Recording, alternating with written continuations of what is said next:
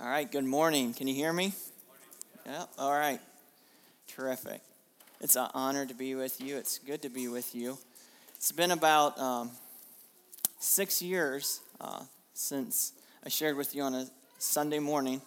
It feels like a long time ago. It was before Tabitha and I were married, and for most of us, we can proudly say that in 6 years, a lot happens. I've certainly enjoyed all of you that have shared the songs, the heartbeat of pursuing the Lord and receiving life from Him. I've enjoyed that, especially in our time together this morning. And off of that, I would like to talk about some things that maybe for myself it's easy to not talk about, but nonetheless, they seem to happen and arise, whether or not we like to talk about them or not. Garfield, how many of you remember Garfield? I don't know if Garfield's even a thing anymore, but the little tiger, that used to have the comic strip, he said it, I think he says it real well. I'm easy to get along with as long as things go my way. And I tell you, that just really makes a lot of sense to me because that just is a true statement. And sometimes when those, things don't go my way, it looks so simple, and the way I respond in the moment, whether it's, within my family or whether it's to a coworker or whatever it is, it seems so simple.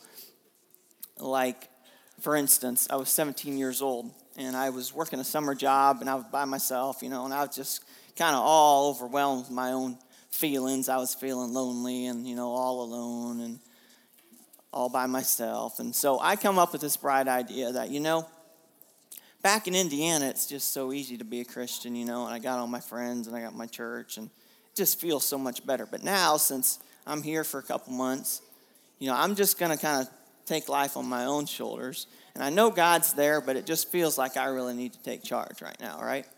So doing it my own way then, seemed like such a little decision.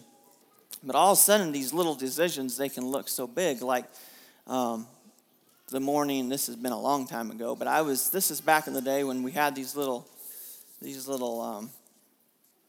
laminated sheets you would put on the power projector or whatever, and then it would shoot on the wall.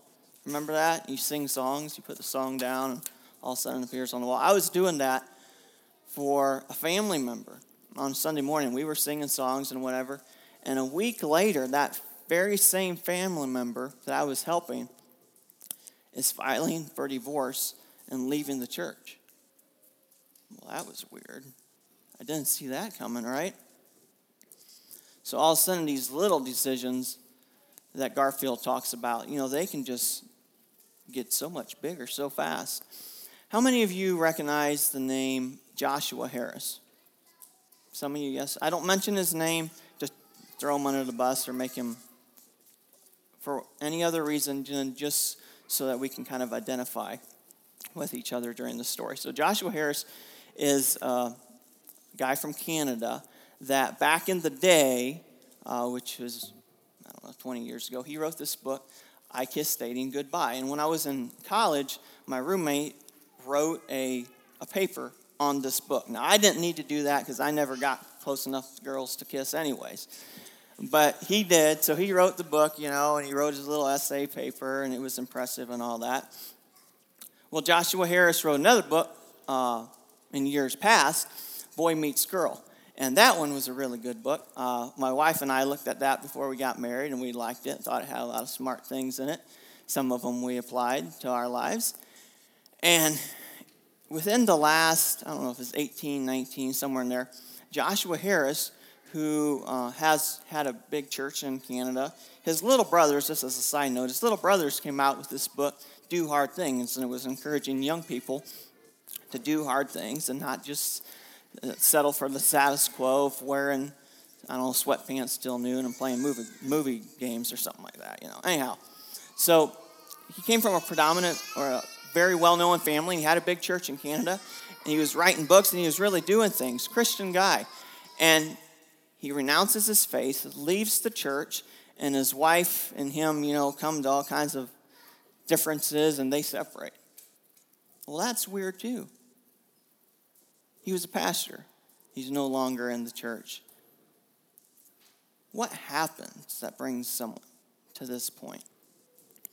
Now, as we sit here this morning, we all can come up, with our own stories of, well, this is someone I know, or this was someone in my family. Or maybe your story's different, and this is an unexpected death that changed my life, or whatever. But when those things don't go our way, how do we respond? And, there's a world of people on YouTube that want to share their ideas about,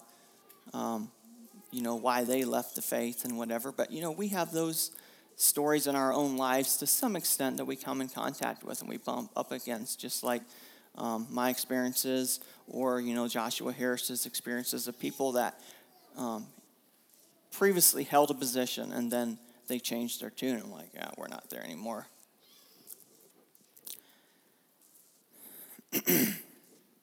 We joke about having country music and rewind. You get your girlfriend back, your dog doesn't get hit on the road, and, all this, everything just gets better. Sometimes we wish it was that simple, right? Sometimes life brings us questions that cause us to make a decision. And I feel like in that moment of decision, we find out just how our previous decisions, whether we realized it or not, the previous decisions that brought us to that point really begin to matter all of a sudden, right? We're going to look at that a little bit more. Before we get too carried away, though, I'd like us to turn to John chapter 6, verse 60. And the reason that we're reading this passage this morning is because Jesus was talking to the crowds, and he was telling them things that he would have titled or he would have called as the Spirit and Life sermon, all right? He said, Jesus, what do you do today? Well, we went out and I gave the Spirit and Life speech. The disciples, if you would have asked them, I think they would have said, today we heard # worst sermon ever.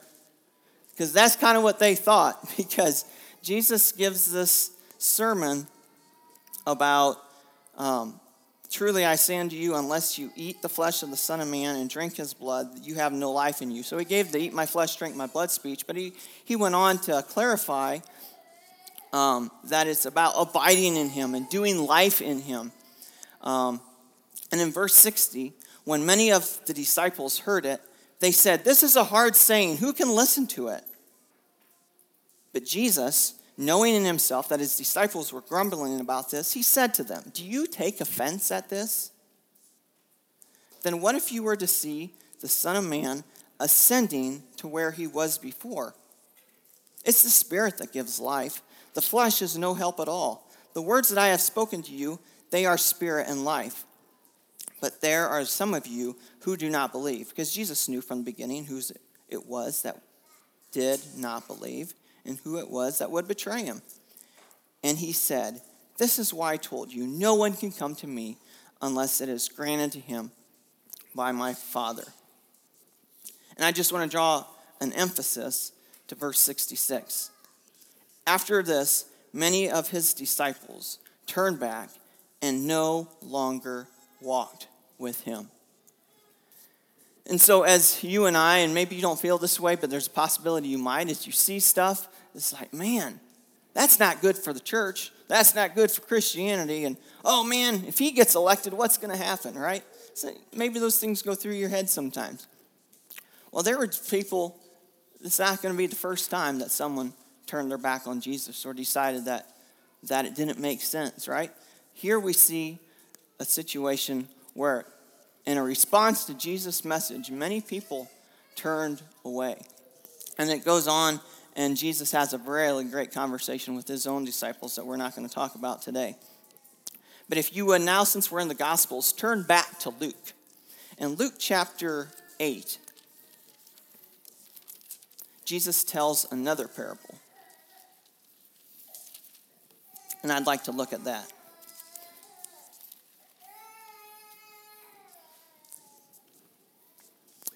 In Luke chapter 8, verse 4, a great crowd was gathering, and people from town came out to him. And he said in the parable, a sower went out to sow.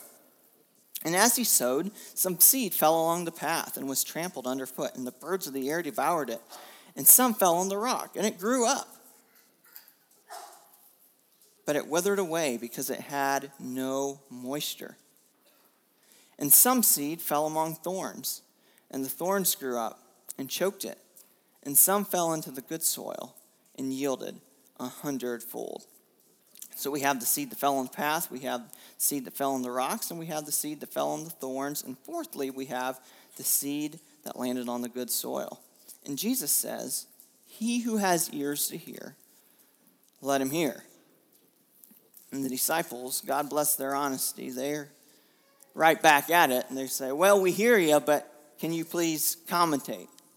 In verse 9, when his disciples asked him what this parable meant, he said, to you it has been given to know the secrets of the kingdom of God, but for others they are in parables, so that seeing they may not see, and in that hearing they may not understand. Now, the parable is this. The seed is the word of God. The ones that fell along the path are those that when they have heard, the devil comes and takes away the word from their hearts. Now, wait a second. Who takes away the seed from their heart? Feel free to just shout it out. Okay, very good. Verse 13. Actually, the end of 12. So that when they believe, so that they may not believe and be saved. Verse 13.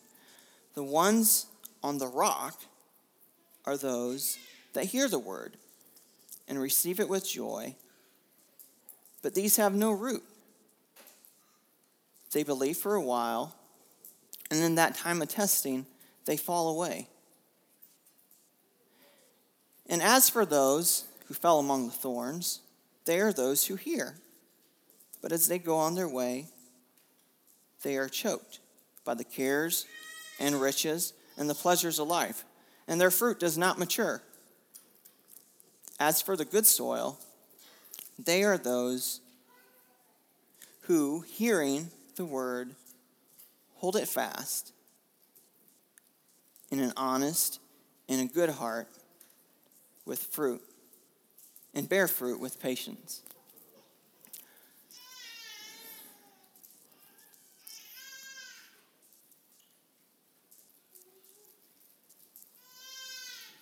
We hear about 4 different types of fruit there, and they're going along, it grows up, and then something happens, and it withers away. The 4th type didn't wither away, but things happen, and then they die. We all get to make decisions in our lives. And I'd like to suggest that those decisions that we make, they have compounding consequences. Sure, the first decision, it just seems like, well, I lost my cool and I couldn't help it, right? But that decision gives way to another decision. Just like when that seed fell on the path, right? It sprouted up, but because it was on the path, it wasn't going to work. But some seed fell on the good soil, and after it sprouted, it did work, and it bore 100-fold. And we're not going to spend a lot of time on this parable this morning, but I want to draw those 4 spectrums of the 4 opportunities and suggest to all of us is that when we make decisions, there are different outcomes that can come from those decisions, just like the seeds that grew and just like the seeds that didn't grow. And I'd like for us to think about it in the context of compounding decisions that build one upon another. To a bad way of seed that doesn't bear fruit, and just doesn't go anywhere because it's on the rocks or getting choked by a thorn or whatever, or seeds that take root and compound in a positive way. And those really take an effort. They don't happen by themselves. Even though those seeds that fell among the path and they sprouted up, right? They made an effort, right? But where they were, because they were on the path, because they were in the rocks, because of the thorns, those other decisions, the atmosphere that they were in, they dictated and they changed the outcome. And all of us, we get to make those decisions too. Sometimes when someone says, well, I just don't believe anymore, well, that didn't happen overnight. And the story I gave about the church leader that left his church, that didn't happen overnight. The story I gave about my family member that was leading songs one Sunday and gone the next, that didn't happen overnight either.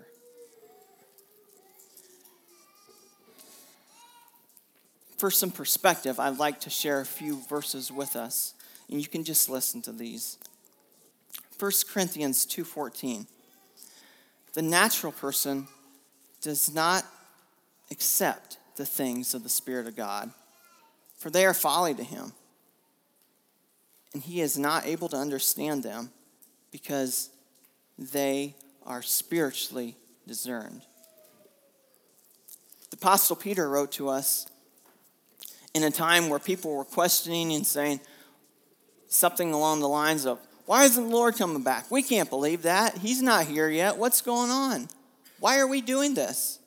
Peter says this in 2 Peter 3:9. The Lord's not slow to fulfill his promise, as some count slowness, but he is patient towards you, not wishing that any should perish, but that all should reach repentance. John 6:40, Jesus said it this way. The Lord's not slow to fulfill his promise, as some count slowness. I'm sorry, I read the same verse twice.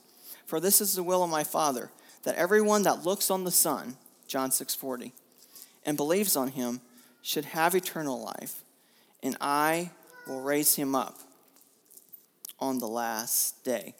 Now we're getting into our perspective of God and how we are making decisions based on our belief about God. I was listening to a YouTuber recently, and he was just convinced that there were contradictions in Deuteronomy and Isaiah that just couldn't be worked out in any way, and that and a whole bunch of other stuff contributed to his decision to abandon faith. But Paul reminds us in 1 Corinthians 15:19 that if our faith is solely based upon this life, we are of all men most miserable. If Jesus Christ hadn't been indeed raised from the dead, and if this life was all about following the rules and, spending your time at church and getting your points, if that's what it was about, we would all be most miserable. But our faith can be securely anchored to a resurrected Messiah. And it's so easy, I think, that if we get into our compounded decisions based on whatever we're going to base it on, and it's not based on the Word of God, we can get caught up in things that do not lead to faith, do not lead to a greater yielding of our hearts to God. Something for us to think about. Don't give your feelings or our experiences more authority and position than the Word of God. Now, our experiences, the things that we experience, the people we know, they're real and they have an effect on us. But if we give them more position in our lives than the Word of God, then the next time our heart wants to do what our body knows is wrong,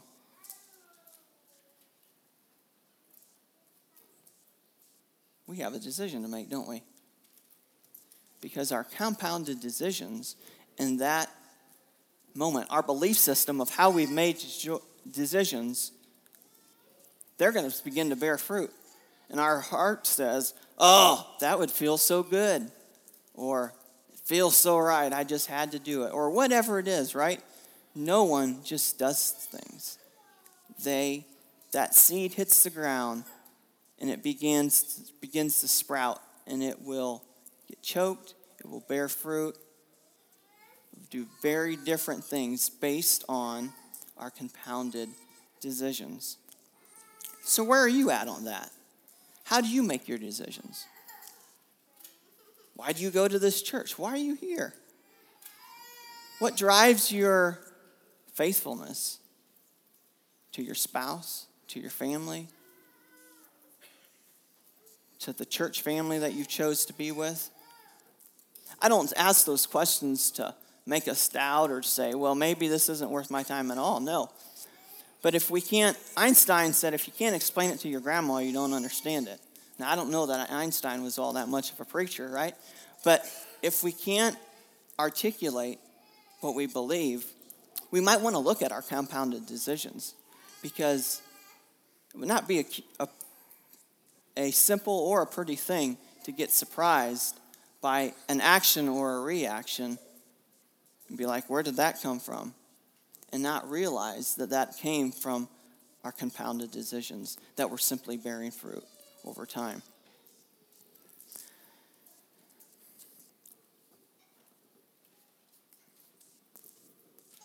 What I'm going to say next is going to feel like a completely different sermon. And I promise it's not. But I want to just add this as a little perspective, because this sermon is going to find all of us at different stages of our faith journey. And this sermon is not geared towards walking away from the faith or why I decided to stay a Christian or anything like that. But it's our whole faith experience of following Jesus can come at us from so many angles. John the Baptist, who came to prepare the way for the Messiah, he was one of a kind. There was no one like him before or since that came specifically for the mission that he came to deliver. Well, he was in jail. And we know that he was in jail and he was going to stay there. And he was going to die there. But before he died, he sent his disciples to Jesus and he said, are you the one that was to come, or shall we look for another?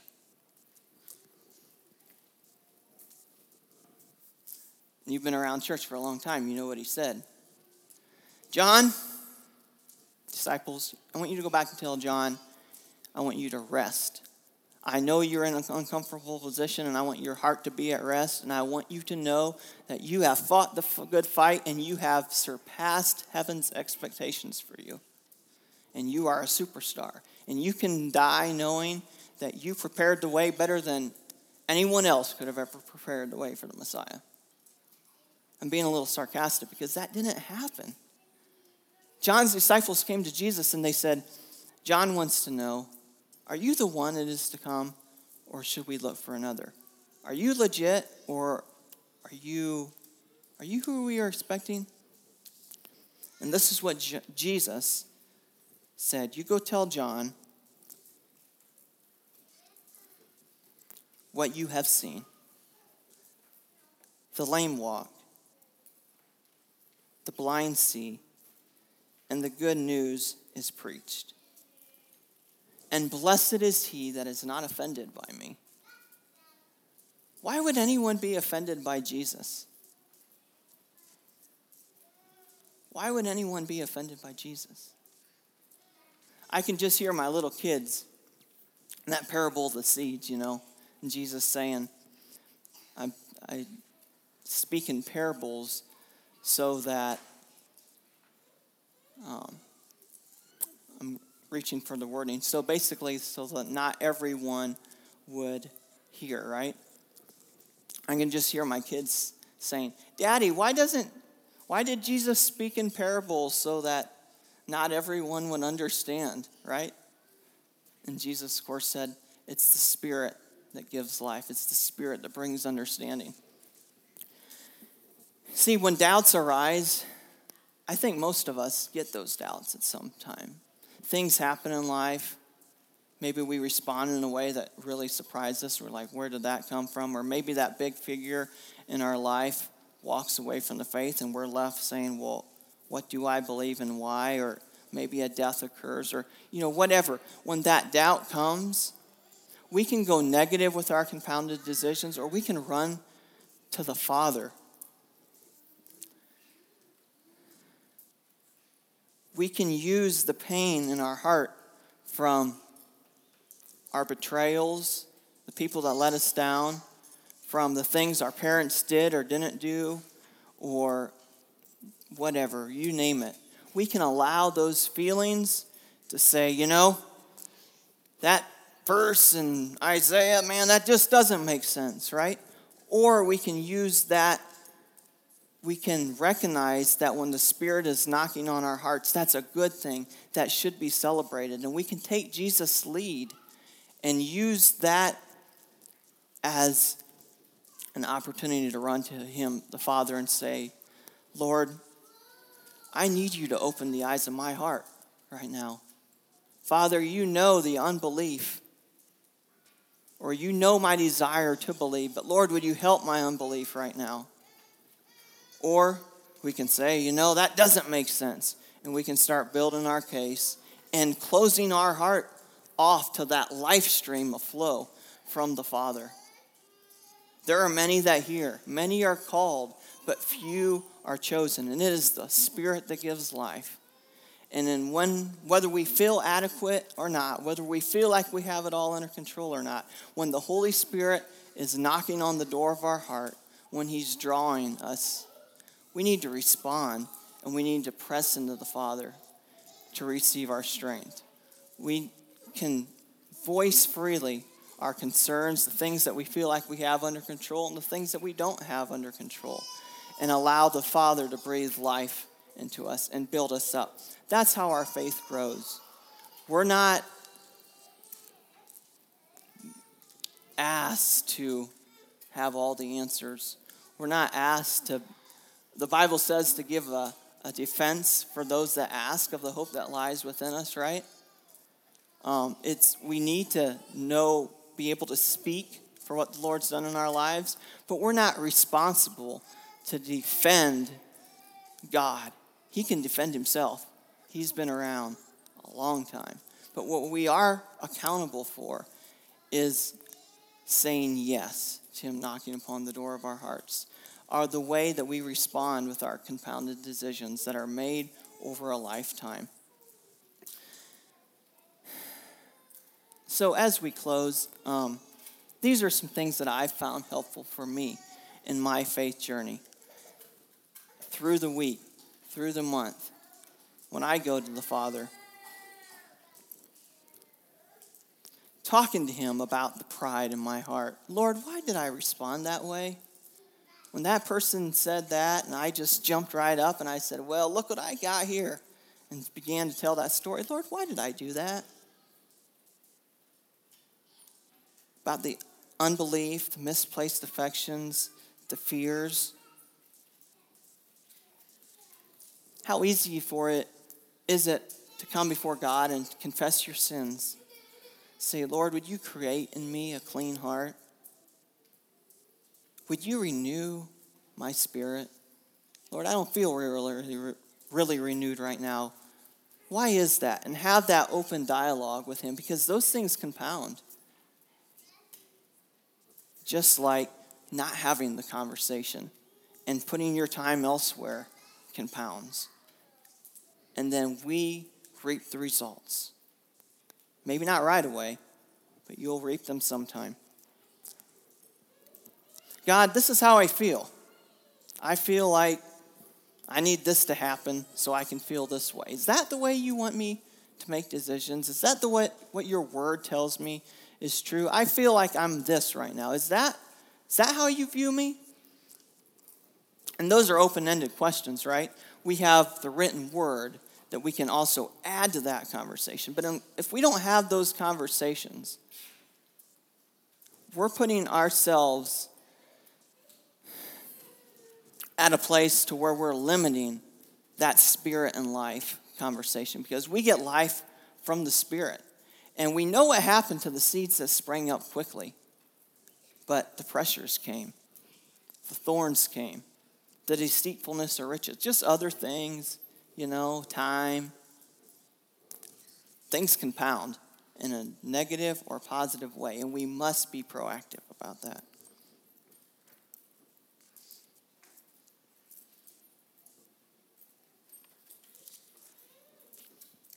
So when things don't go the way you had planned, what's your go-to? What's your go-to?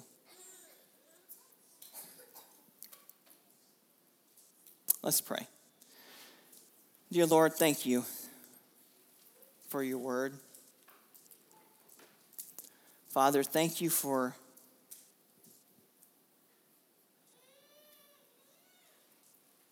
your sovereignty, for the fact that Scripture says from everlasting to everlasting, you are God. Lord, as we pursue faith, as we pursue you, Lord, would you give us the desire and the courage and then the wisdom to do that. Lord, we need you, and we thank you for what you've done for us, what you've made available to us. And Lord, would you meet us where we are, and would you do your work and help us to cooperate with you, and we'll give you the honor and you the glory. In Jesus' name, amen.